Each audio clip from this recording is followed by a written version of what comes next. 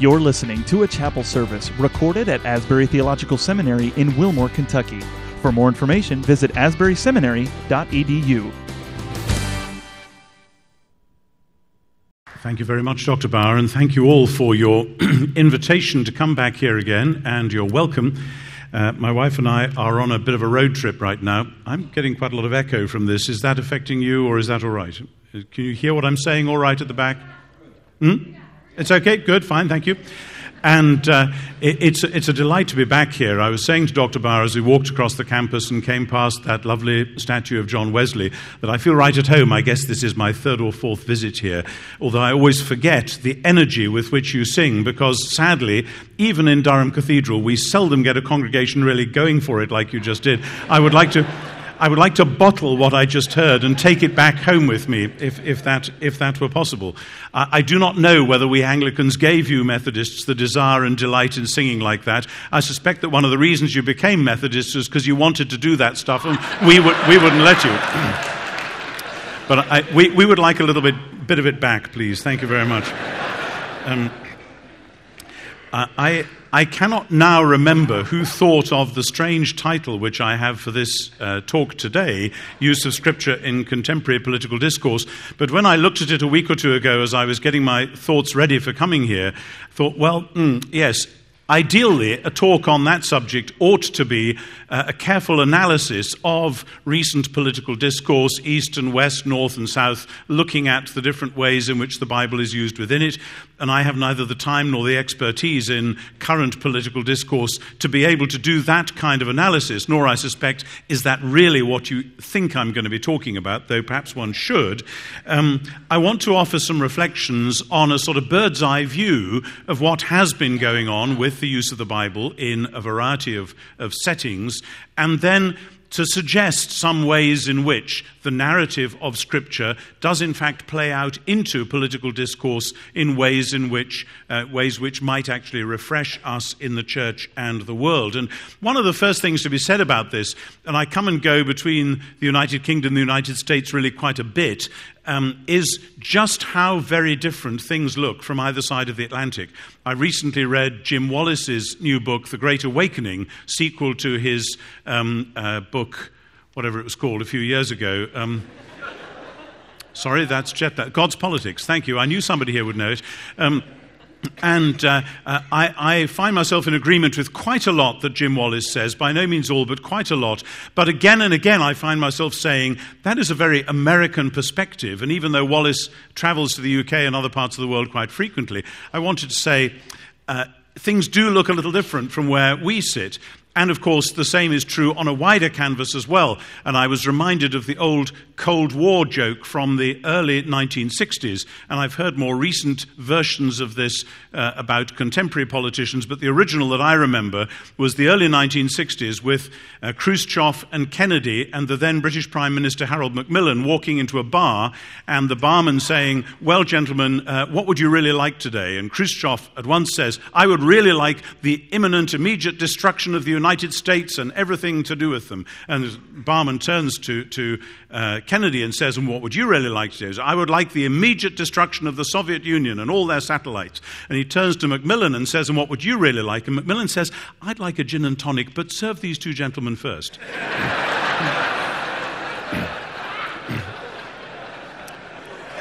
No.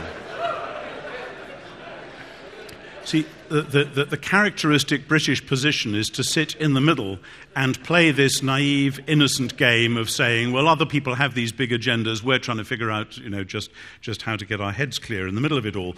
And so maybe there is an element of that in what I'm going to be trying to do in the next 25 minutes or so. Where are we at the moment with the use of Scripture in political discourse? Were this a seminar with just 20 or 30 of you, it would be fun to go around the room and say, which politicians have you heard quoting Scripture over the last 10 or 15 years, and what texts do they use, and how do they use them, either explicitly or implicitly? That would be really interesting, and maybe somebody should set up a website and you could study it and then do a seminar on it. And then equally, which texts of Scripture Scripture do you find church leaders going to when they reflect on what is going on in the wider world, politics in the broadest sense? How are they using the great themes of Scripture, particular texts? Where do they naturally gravitate to when they want to get some purchase on a biblical worldview for the wider society and not just for personal faith? And really, it will be fun to do that, both looking at what politicians say when they say what they really mean, when somebody says, deep down, this is where I'm coming from, and then a rather different exercise when politicians are trying to sell what they really want to do to people out there who they know rather value the Bible. There might be two quite different things, and it would be fun to map that. I'm giving you an agenda here rather than the analysis which it would really be ideal to have.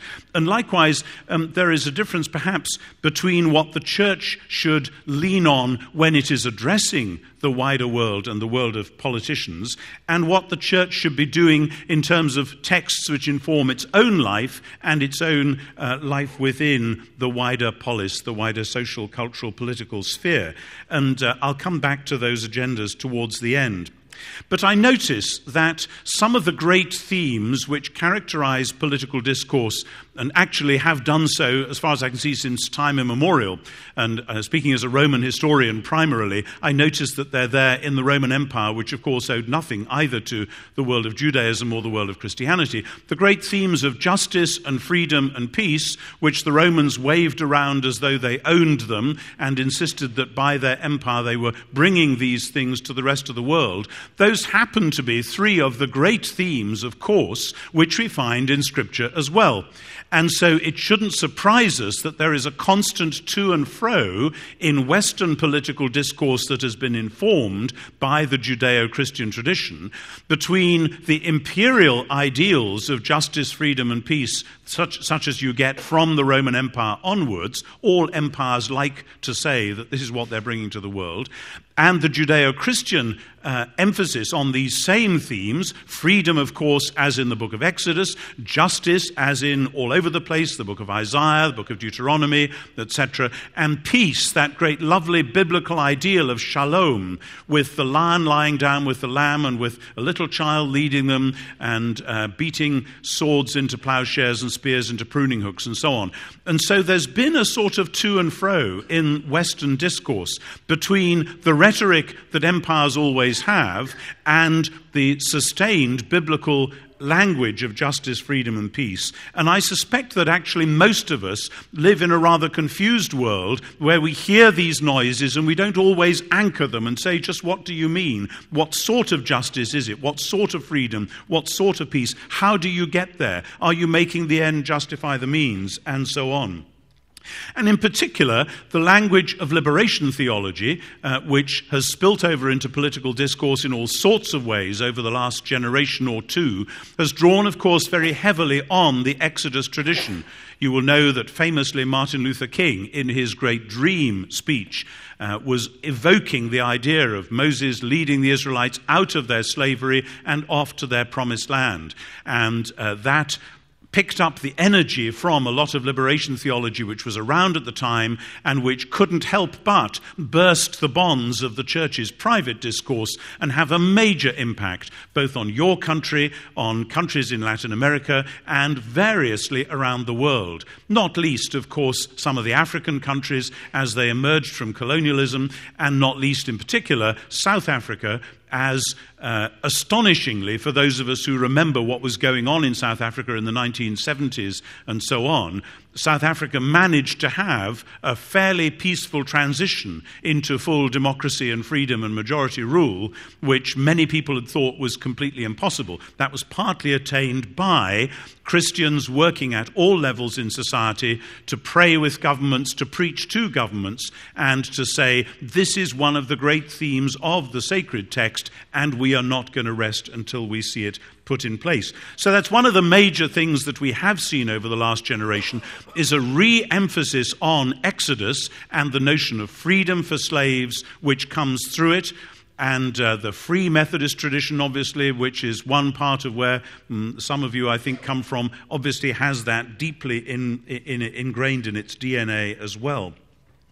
Alongside that, we have seen in some parts of the church and spilt over into some parts of political life the agenda which you find in Luke 4 in Jesus' sermon in Nazareth, the so-called Nazareth Manifesto, where Jesus announces an agenda which looks rather like a summary of some bits of Isaiah and other Old Testament books, going way back to passages in the Pentateuch, including the great passages about the Jubilee. God is going to bring about a time when slaves will be free, when all possessions will be restored to their original owners, when everything will be set right, when prisoners will be comforted and the blind will see, and all of that.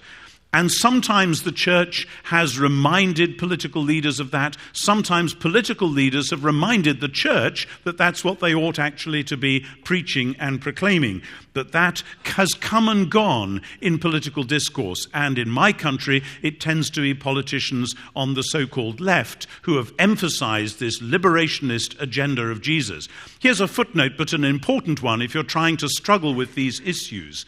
Over the last generation, in America, characteristically, in the United States, I should say, characteristically, when people have said that we must take our Christian faith into public and political life, they have tended to be people on the centre and far right. In England, when people have said we must take our faith into public life, it's tended to be people on the far left.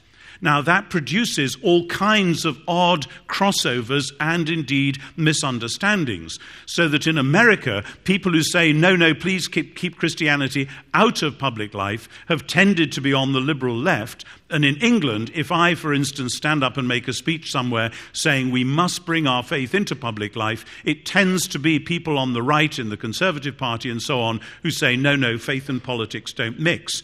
Now, the history of those two ways of doing it is very interesting, but not a topic for today. I merely note it as an important thing if we're trying to understand who we all are and where we're all coming from.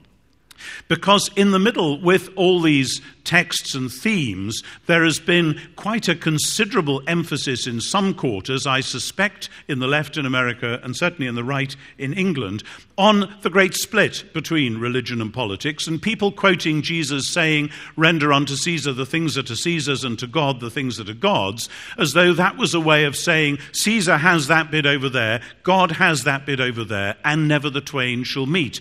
I and others have argued that that is a radical misunderstanding of what Jesus was actually meaning. But that's something which again and again we hear. I made a speech in the House of Lords this time last year or so on the provision of chaplaincy in public further education, that is, education of people between more or less the ages of 16 and 20, urging that we should provide chaplaincies officially and paid for out of the public purse for people in colleges like that. And among the arguments that were used against, one of the standard ones was, oh no, you can't do that because we actually have to have a complete church-state split and people want to get the rumour of God off the political sphere.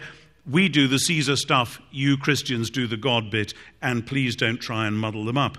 And people sometimes quote Jesus' words in John, "My kingdom is not of this world," as implying, of course, that there is a different kingdom somewhere else entirely, failing to realize that the Greek of that passage does not say of this world, but from this world. The point Jesus is making is that his kingdom comes from somewhere else, but it is emphatically for this world. It is not about taking us away from this world.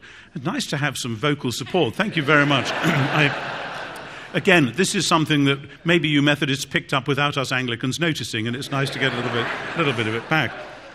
But then in particular, the use of Romans 13 has been hugely tricky over the last generation or two. Again and again, under apartheid in South Africa, the protesters against apartheid were told, in Romans 13 it says the powers that be are ordained by God, we are the powers that be, therefore God wants us to do and be what we have to do and be, and you sit down, shut up, and don't cause a fuss and do as you're told. And there's actually now quite often an angry reaction against that reading of Romans 13 by people trying to say either that Paul didn't write Romans 13, 1-7, or that he certainly couldn't possibly have really meant what he seems to be saying, and so on. And that's a matter which I may come back to tomorrow, depending on how time goes. Equally, in political discourse at the moment, I have seen on both sides of the Atlantic a resurgence of the language of apocalyptic, of the battle between good and evil. I wrote a little book about this not very long ago, Evil and the Justice of God, which some of you may know.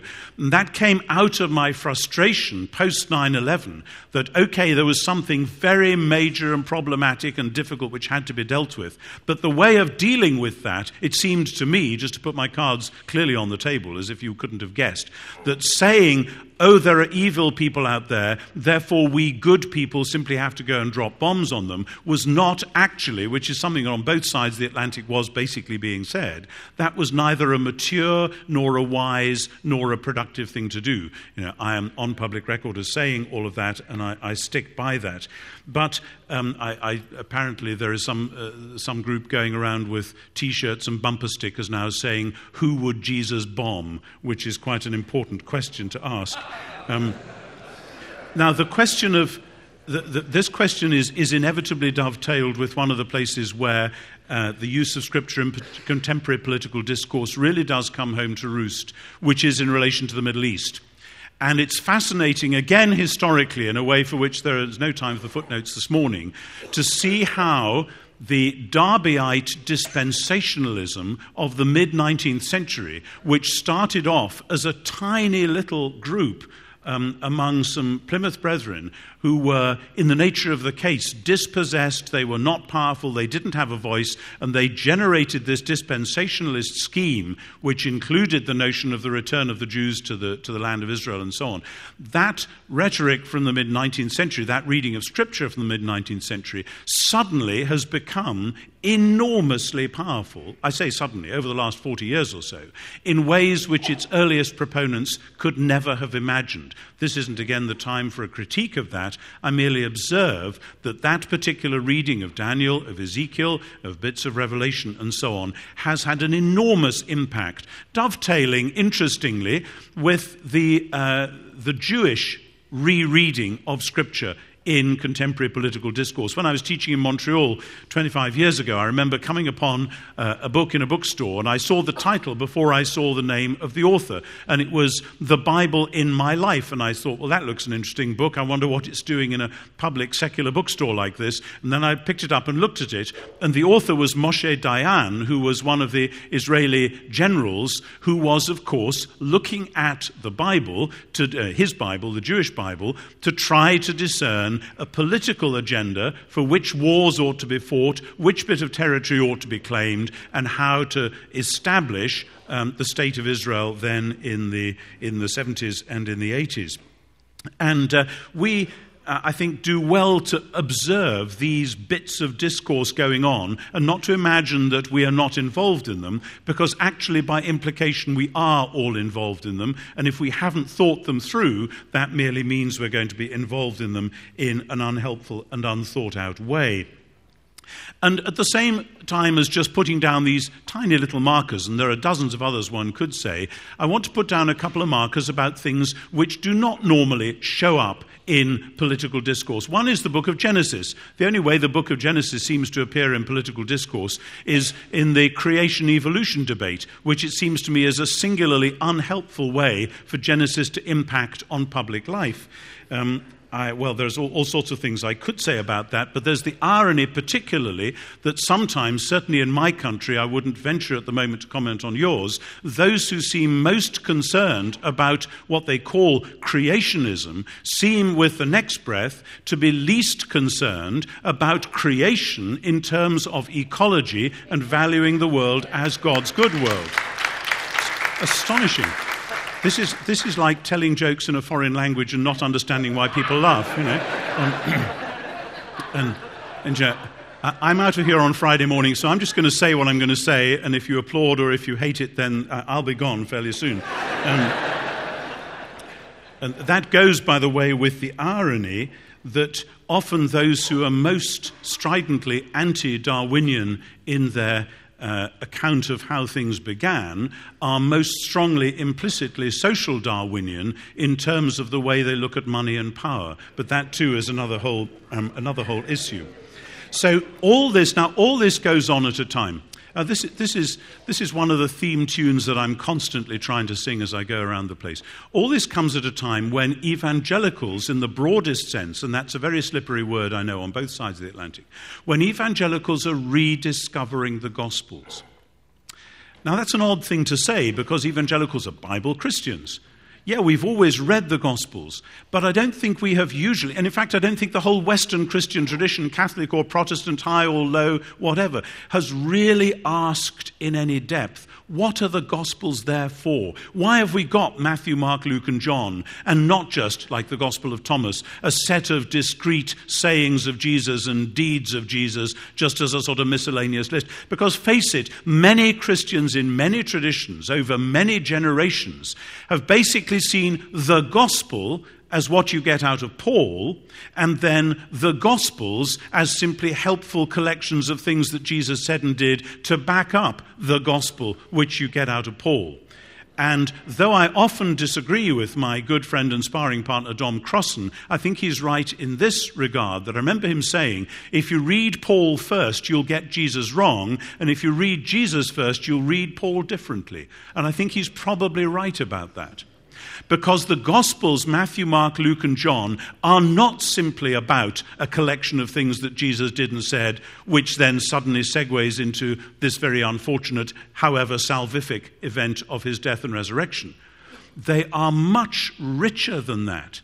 And I'm sure your New Testament professors and others will encourage you to read them as the rich things they are.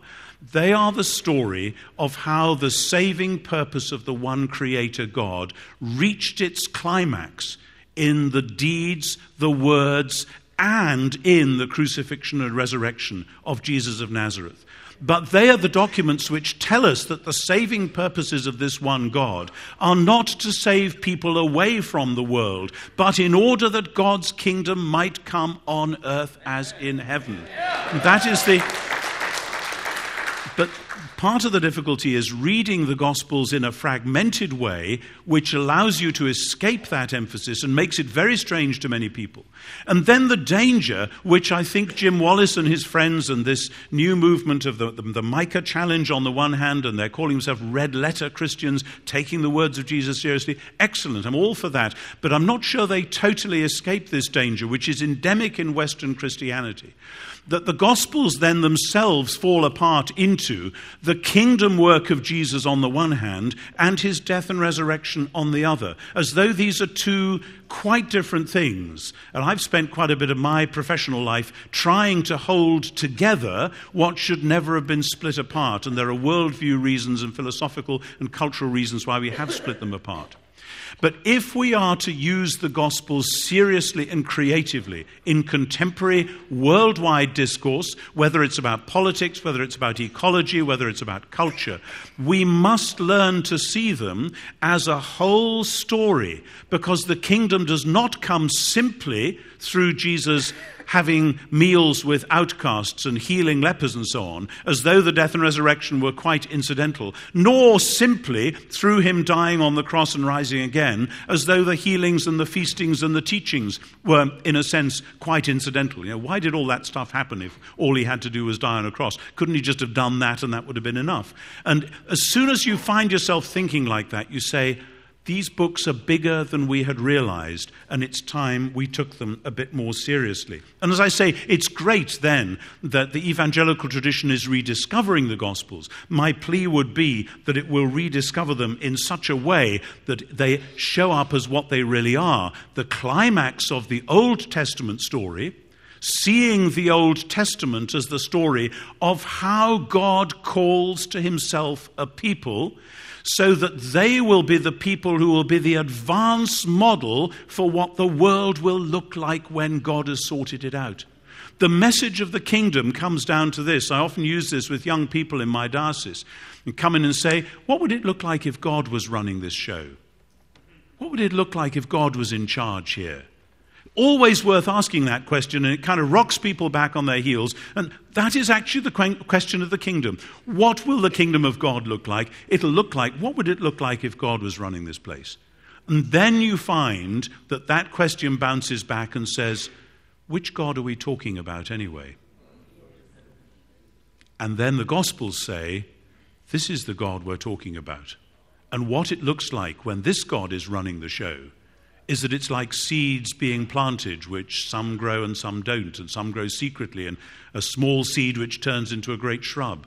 It'll look like a scapegrace young son being welcomed back lavishly with his older brother sulking in the background, and so on and so on.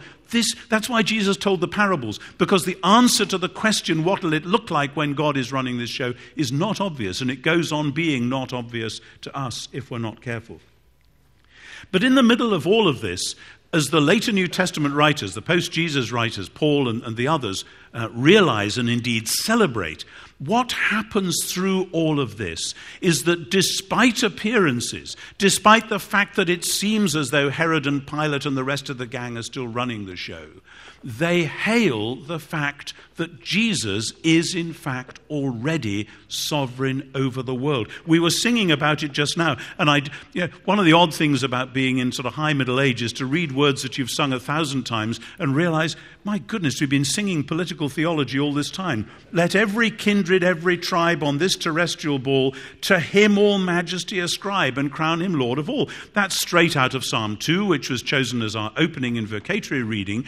The idea that this is the complete antithesis, I'm afraid, of all relativism, of all you do this and we'll do that kind of theology. This is a way of saying that Jesus of Nazareth, with his death, resurrection, and ascension, is already hailed and crowned as Lord of the world. And to those who say it doesn't look like that, and remind us of the Crusades and the Inquisition, that's the usual litany, and various other wicked things the church has done, we say, of course, the church has been part of the problem as well as being the bearer of the solution. Of course, we should never have imagined anything other than that. But it is Jesus who is the Lord of the world, not some fantasy who is the projection of our own either insecurities or ambitions or whatever else. And it is the Jesus of the whole gospel story who is the Lord of the world. What does this look like when we try to say, how do we put this narrative into political discourse today? Because if we simply leave it as a private game that we play in the church, we are falsifying it. You can't do that with it. If you say Jesus is Lord of all, but by the way, this is a truth within closed doors, you're saying Jesus isn't really Lord of all. Well, I was brought up with the old pietist slogan, which I'm sure is familiar to you Wesleyans, Methodists, if he is not Lord of all, he is not Lord at all, which was always said to me in terms of my personal life, and goodness knows I still need it, that every different compartment of my life must have Jesus as its Lord. What about every different compartment of our public life? If he is not Lord at all of all, he is not Lord at all. So where does this come down to? If you know the literature on this subject, you'll see that I'm tracking quite closely at one or two points with the work of Professor Oliver O'Donovan, formerly of Oxford, now of Edinburgh, who has written at the level of quite serious moral and ethical discourse about this. And I think he's right on track with what I see coming out of all sorts of bits of the New Testament. The church's job in the present is so to tell and live this story as to announce to the powers that Jesus is Lord and that they are not. The way I often do this is by a quick run through Ephesians. Ephesians 1:10, God's plan in Christ is to sum up all things in heaven and on earth in him. Ephesians 2:10, we are chosen and created in Christ for and rescued in Christ for those good works which God prepared beforehand that we should walk in them. And that's not just that we should behave ourselves. It's not just, so now you should embrace a Christian ethic in your own personal life. Those good works in Paul are often the good works which are going out into the community to do things which make a difference in the real world. And then Ephesians 3:10, that through the church, the manifold wisdom of God might be made known to the principalities and powers in the heavenly places. That is a massive agenda which the church in this generation must re-embrace. This is where Scripture will project us out into the discourses of power in our world. Because the church's analysis of what the principalities and powers, the forces that rule the world are, ought to go something like this. There will come a time when the Creator God will put this world right once and for all. We British have a phrase, put the world to rights. I have been told many times that Americans don't say it like this. God is going to fix it. God is going to put it right, make it right once and for all. Now, and the task of the rulers of the world in the present day is in a measure to anticipate that by acts of judgment and mercy in the present. That is the task of the rulers. And it is the church's job to remind the rulers of the world that that is their task. You see this acted out fascinatingly in the book of Acts. I recently wrote little Acts for Everyone, which is part of my Everyone series. And I was fascinated by working through, looking at the way in which Paul stands up to the authorities in Philippi, in Corinth, in Ephesus, where he wants to go into the theatre and speak to the people, and then particularly in those various hearings through the 20s of Acts, when he's bounced around from one governor and one court to another. He is constantly not just explaining his own innocence, but reminding the rulers of what their own job is. I think Luke has in mind there's something of a model going on here. The church must not be afraid of the powers that be, but must say, as indeed Jesus himself did, this is your job. You're supposed to be running this show. You're actually getting it wrong in the following ways. Now, please, will you do it right? And you see, this is a way through. My friends, this is a way through. We tend in political discourse, and we imitate this in the church, to oscillate between tyranny on the one side and chaos on the other. And we in the West tend to say that our great democratic traditions are the proper way through in the middle. Well, that may be, though now with postmodernity, our great democratic traditions do not look quite as bright and shiny as once they did, and it is not entirely clear, and I'm speaking of the Western world as a whole, it's not entirely clear that they are not introducing new types of chaos and new types of tyranny without actually acknowledging that.